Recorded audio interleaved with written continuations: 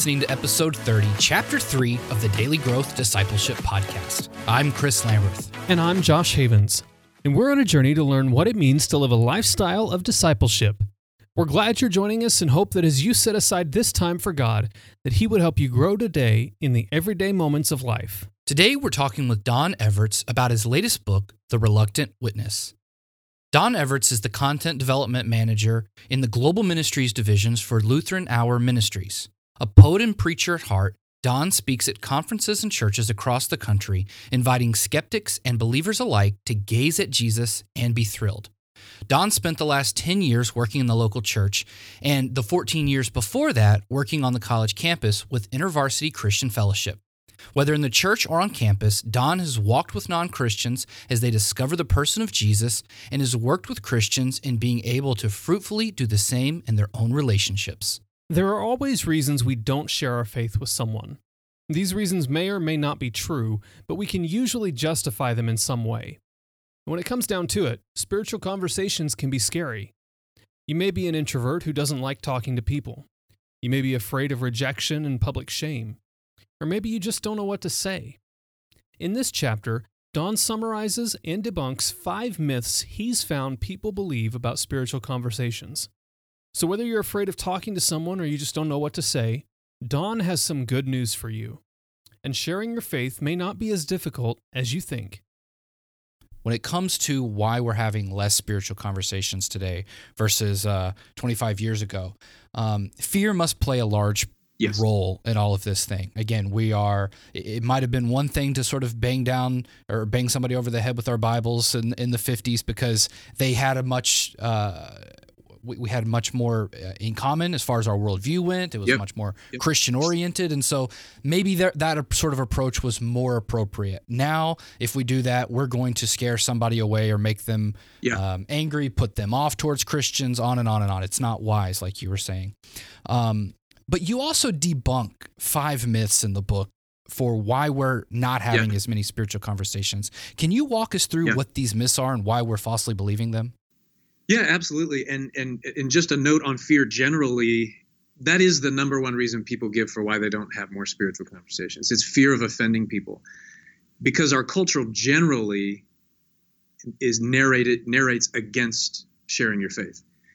But individually, like actually talking with Christians or non-Christians, people enjoy spiritual conversations. So, and even non-Christians, I mean, they have a good time. So, and that gets to the myths. So like one myth is that spiritual conversations happen in special places, in special moments by special people. It's a pastor, maybe it's in a church, maybe the sun is coming through the clouds in a certain way, you know.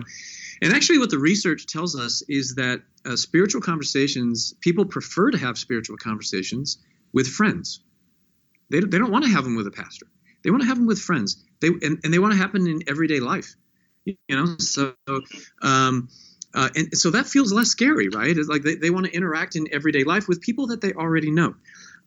We have a myth that all spiritual conversations are serious and sober. Actually, that's not necessarily the case. So the majority of Christians and non-Christians, when they were asked to describe the last time they were having a conversation with someone about their faith and they don't share the same faith, one of the activities that came up in the majority of all these folks was laughter. Like that was one of the stocks in the research. And it's not like sarcastic, derisive laughter. It's like genuine laughter. They were enjoying themselves. It's not always serious and sober. We have a myth that Christians think if I'm going to talk about my faith, I have to be ready to give like the right answer to every question that they have. I have to be like the guru on the mountaintop with like the pristine bumper sticker, perfectly accurate, confessionally faithful answer. Actually, what the research tells us is that people don't want pristine answers. They would rather have, like, rather than a guru on the top of the mountain, they would rather have like an awkward Sherpa kind of walking alongside them and kind of like, well, here's my question. And that we would say, what a good question. Well, let's explore the Bible together for some answers. And here's how I go about answering that. And so they don't, we don't have to be afraid of like having the exact right answer. The other assumption we have, and this was a big one that I carried much of my life, even as a minister and campus pastor, was that spiritual conversations always involve conflict, and that conflict always ruins everything. I'm allergic to conflict, and actually what we found, when we asked Christians and non-Christians alike, think back to the last time you had a conversation with someone about faith where you didn't share the same faith. And I would expect, okay, this is based on me and my myth that I have, I would have expected like 85 to 99% of the people to say, oh yeah, there was conflict. It varies on age and demographic, but the numbers are more like between 5% and 18%. And here's the really interesting thing that people were asked, are you glad you had your most recent spiritual conversation? And the really smart people at Barna, they're able to crunch the data. And what they found is that someone's answer to whether or not there was conflict did not move the dial on whether or not they were glad they had the conversation. And the majority of all Christians and non-Christians are glad they had their most recent conversation, even if there was conflict. And so that myth is busted. And then the final one is just that overall that spiritual conversations are pain and regrettable and uncomfortable. The top two emotions that Christians and non-Christians gave when they were asked, when you reflect back on your most recent spiritual conversation, what did you feel? The top two feelings that both groups had was peace and joy. Spiritual conversations are actually delightful. And that's what the data tells us. Yeah. What do you think people are trying to get out of these spiritual conversations? That, like, why are we walking away with that peace and joy? What do you think is being added to the person? Like, whether or not, I mean, obviously if somebody like comes to salvation, then obviously then there's a reason there. But I'm imagining most of these conversations aren't ending like that. So even if there is conflict, why are people walking away with those? I think it's because we as humans were designed by God to be in relationship with Him, with other people, and with the world around us. And so having like a non-surfacey conversation with someone, I think we're wired for it.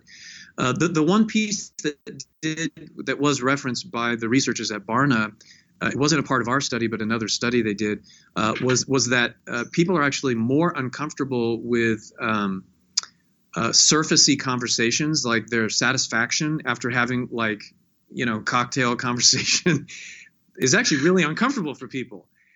So I think part of it is I'm raising my hand on that one. Yeah, that's right. I think part of it is we're designed to get deep with people who we trust, and it releases the oxytocins or whatever happens neurologically. Like we're made for it.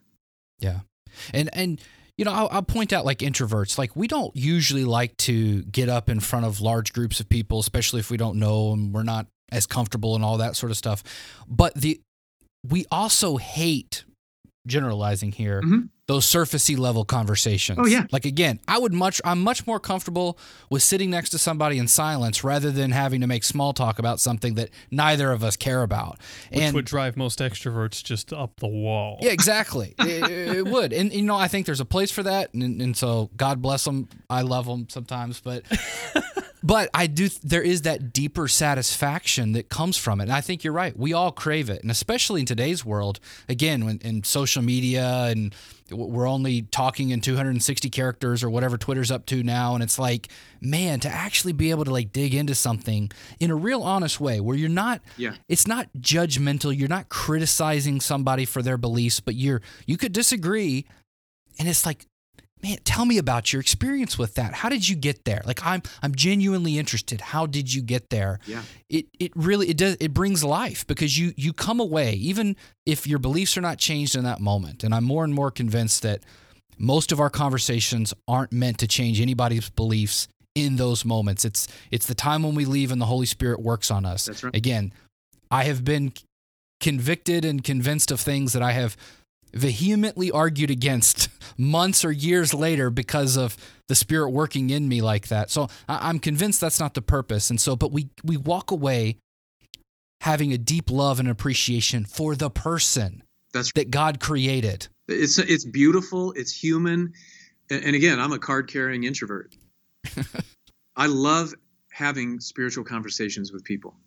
Yeah. But doing small talk at a party, that drains me. Yeah. Yep. Going back to the first couple of myths, we think we have to have these perfect answers. We think we have to have the right moment. That's just gonna either we're gonna hear a voice behind us saying you need to talk to that person, or the clouds are gonna break and light's gonna shine down and all that stuff. Just to speak from my personal experience, and this primarily comes from what Chris and I've been doing for the last 10 years. It's really just about being willing to walk with people through life. I've had some amazing conversations in my office at work just because we were talking about what was going on in life. Yeah, that's right. I've had some amazing conversations driving in the car where we talked about something that really frustrated us earlier that day, or something that we saw on the road outside the car, and the conversation just opened up and we were able to go there. But really for me, it's not so much looking for the opportunity as it is being willing to walk with people in life. And if you keep that mentality of, I'm going to, my faith is a part of who I am, and I'm just going to let that be who I am in the middle of these conversations. As you walk through life with people, those things just come up a little bit more naturally. Yeah. And particularly in our age where there is a general distrust for the church, you need the warm light of friendship, and you need to gain a hearing. And you do that. There's no magical way to do it. It's through relationship. Right. And relationship can't take time. It turns out growing on grass is not a good way of having grass grow. It kind of hurts. It has to grow. Let it grow. And that's one of the beautiful things. Peter. Remember, Peter wrote, and he said, "Always be prepared with an answer for the hope that's inside of you." And then he said, "And do it with gentleness and respect."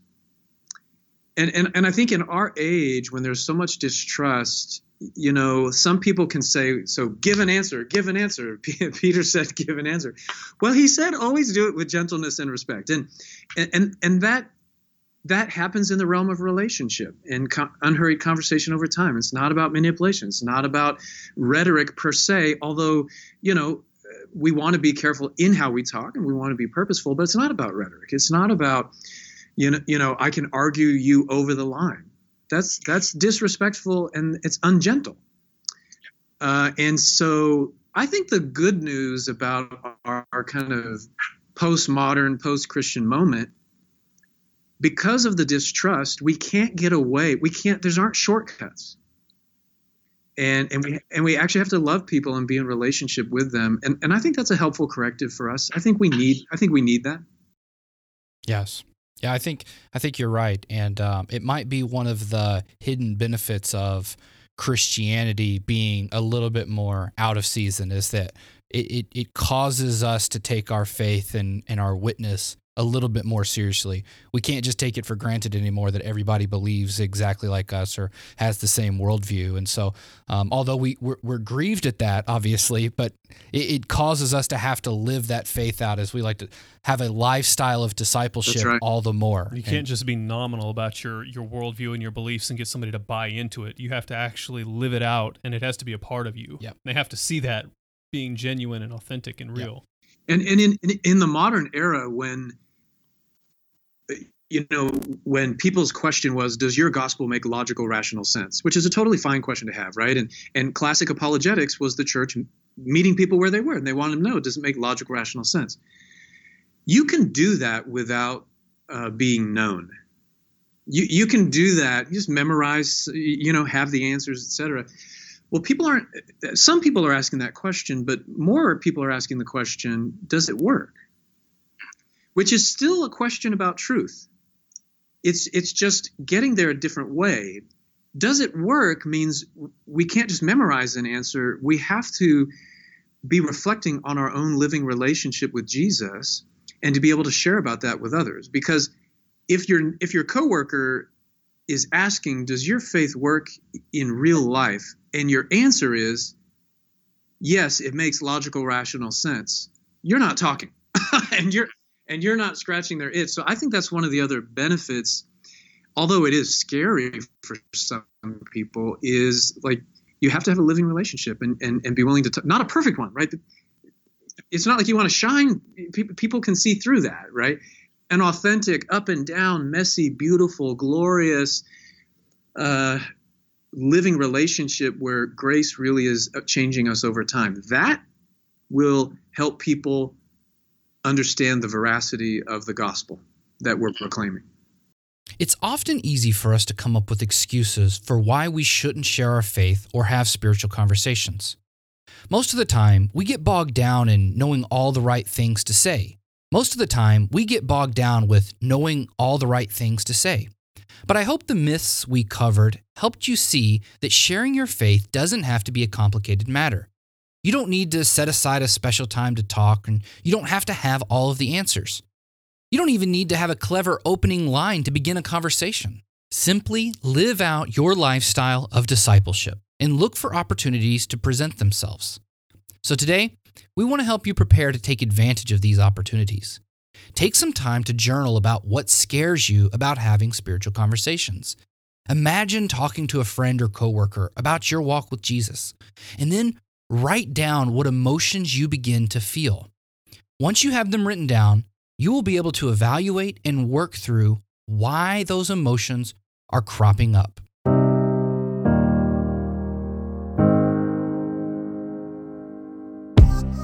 How can you create a lifestyle of discipleship? Most Christians think discipleship is a program or a few practices thrown in at the beginning or end of the day. But we want to help you create a lifestyle where walking with Jesus throughout the day is not only possible, but natural. And we have a tool that's going to help you do just that. It's called the Daily Growth Journal.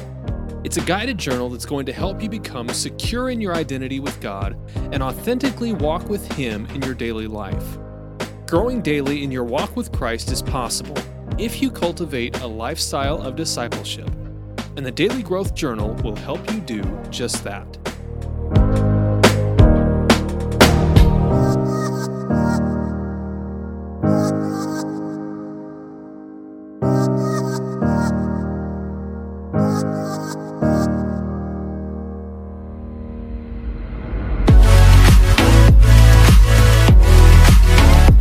Thanks for listening to this episode of the Daily Growth Discipleship Podcast. To find out more about Don and his work, check out lhm.org. Then check out the next chapter in our conversation where Don gives us the key to becoming an eager conversationalist. If you want to stay up to date on everything happening at Daily Growth Discipleship, go to dailygrowthdiscipleship.com and subscribe for free. You can also subscribe to this podcast on Apple Podcasts, Google Podcasts, and Spotify.